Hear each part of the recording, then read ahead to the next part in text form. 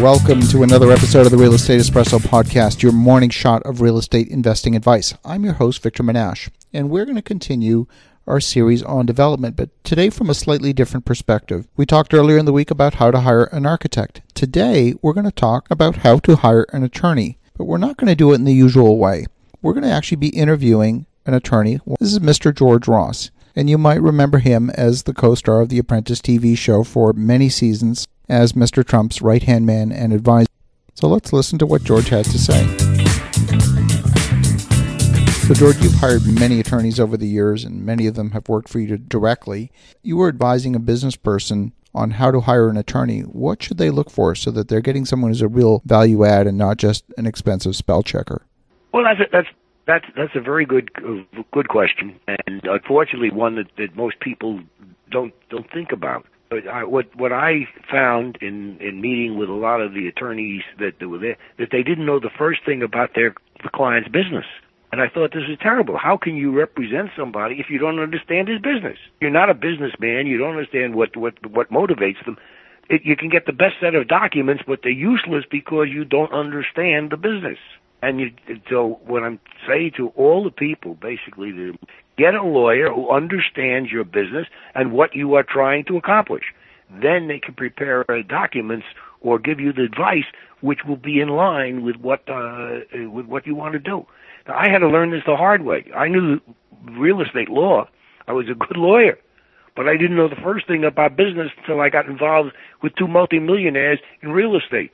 And all of a sudden, I came to the conclusion, hey, they're in business. This is not the law. They're in business, and I have to learn the business if I am going to basically properly represent them. That's the lawyer that anyone should get. Get somebody who understands what you are trying to accomplish in your business. You know, so much of the law today is, I'll say, is template-based. You know, for example, if you're doing a private placement memorandum, or if you're setting up, let's say, an operating agreement for a new entity, the days of having to spend tens of thousands of dollars drafting new agreements, I think those days are largely over. Where would you direct an attorney to focus? Well, I would direct it very simple at this, to learn at this point in the business, and then understand what the client's needs are, and then negotiate to obtain those needs. Don't go do something that is unrealistic.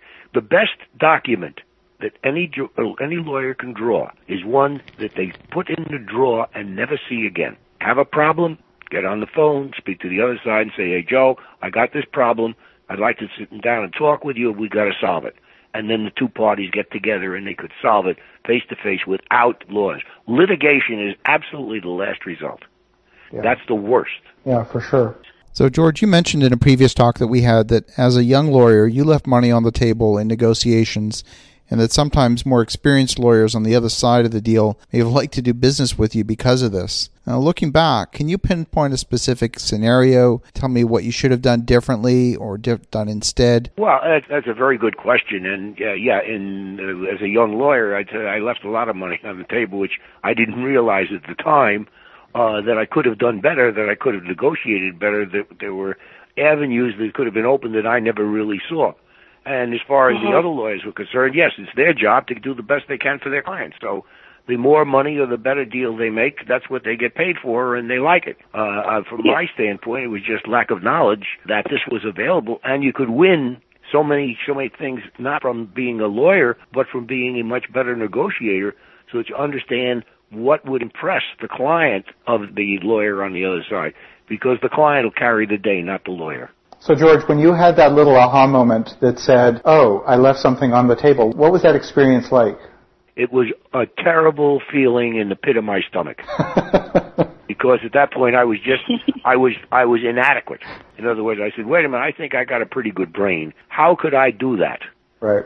I just didn't realize what the other side was trying to accomplish. Yeah, they were picking my pocket, and I didn't realize it. And I said I should have been smart enough to see that. And it's a terrible feeling to feel that you're inadequate in what you do. It's very humble. Wow, well, that was amazing. I hope you enjoyed today's talk with George.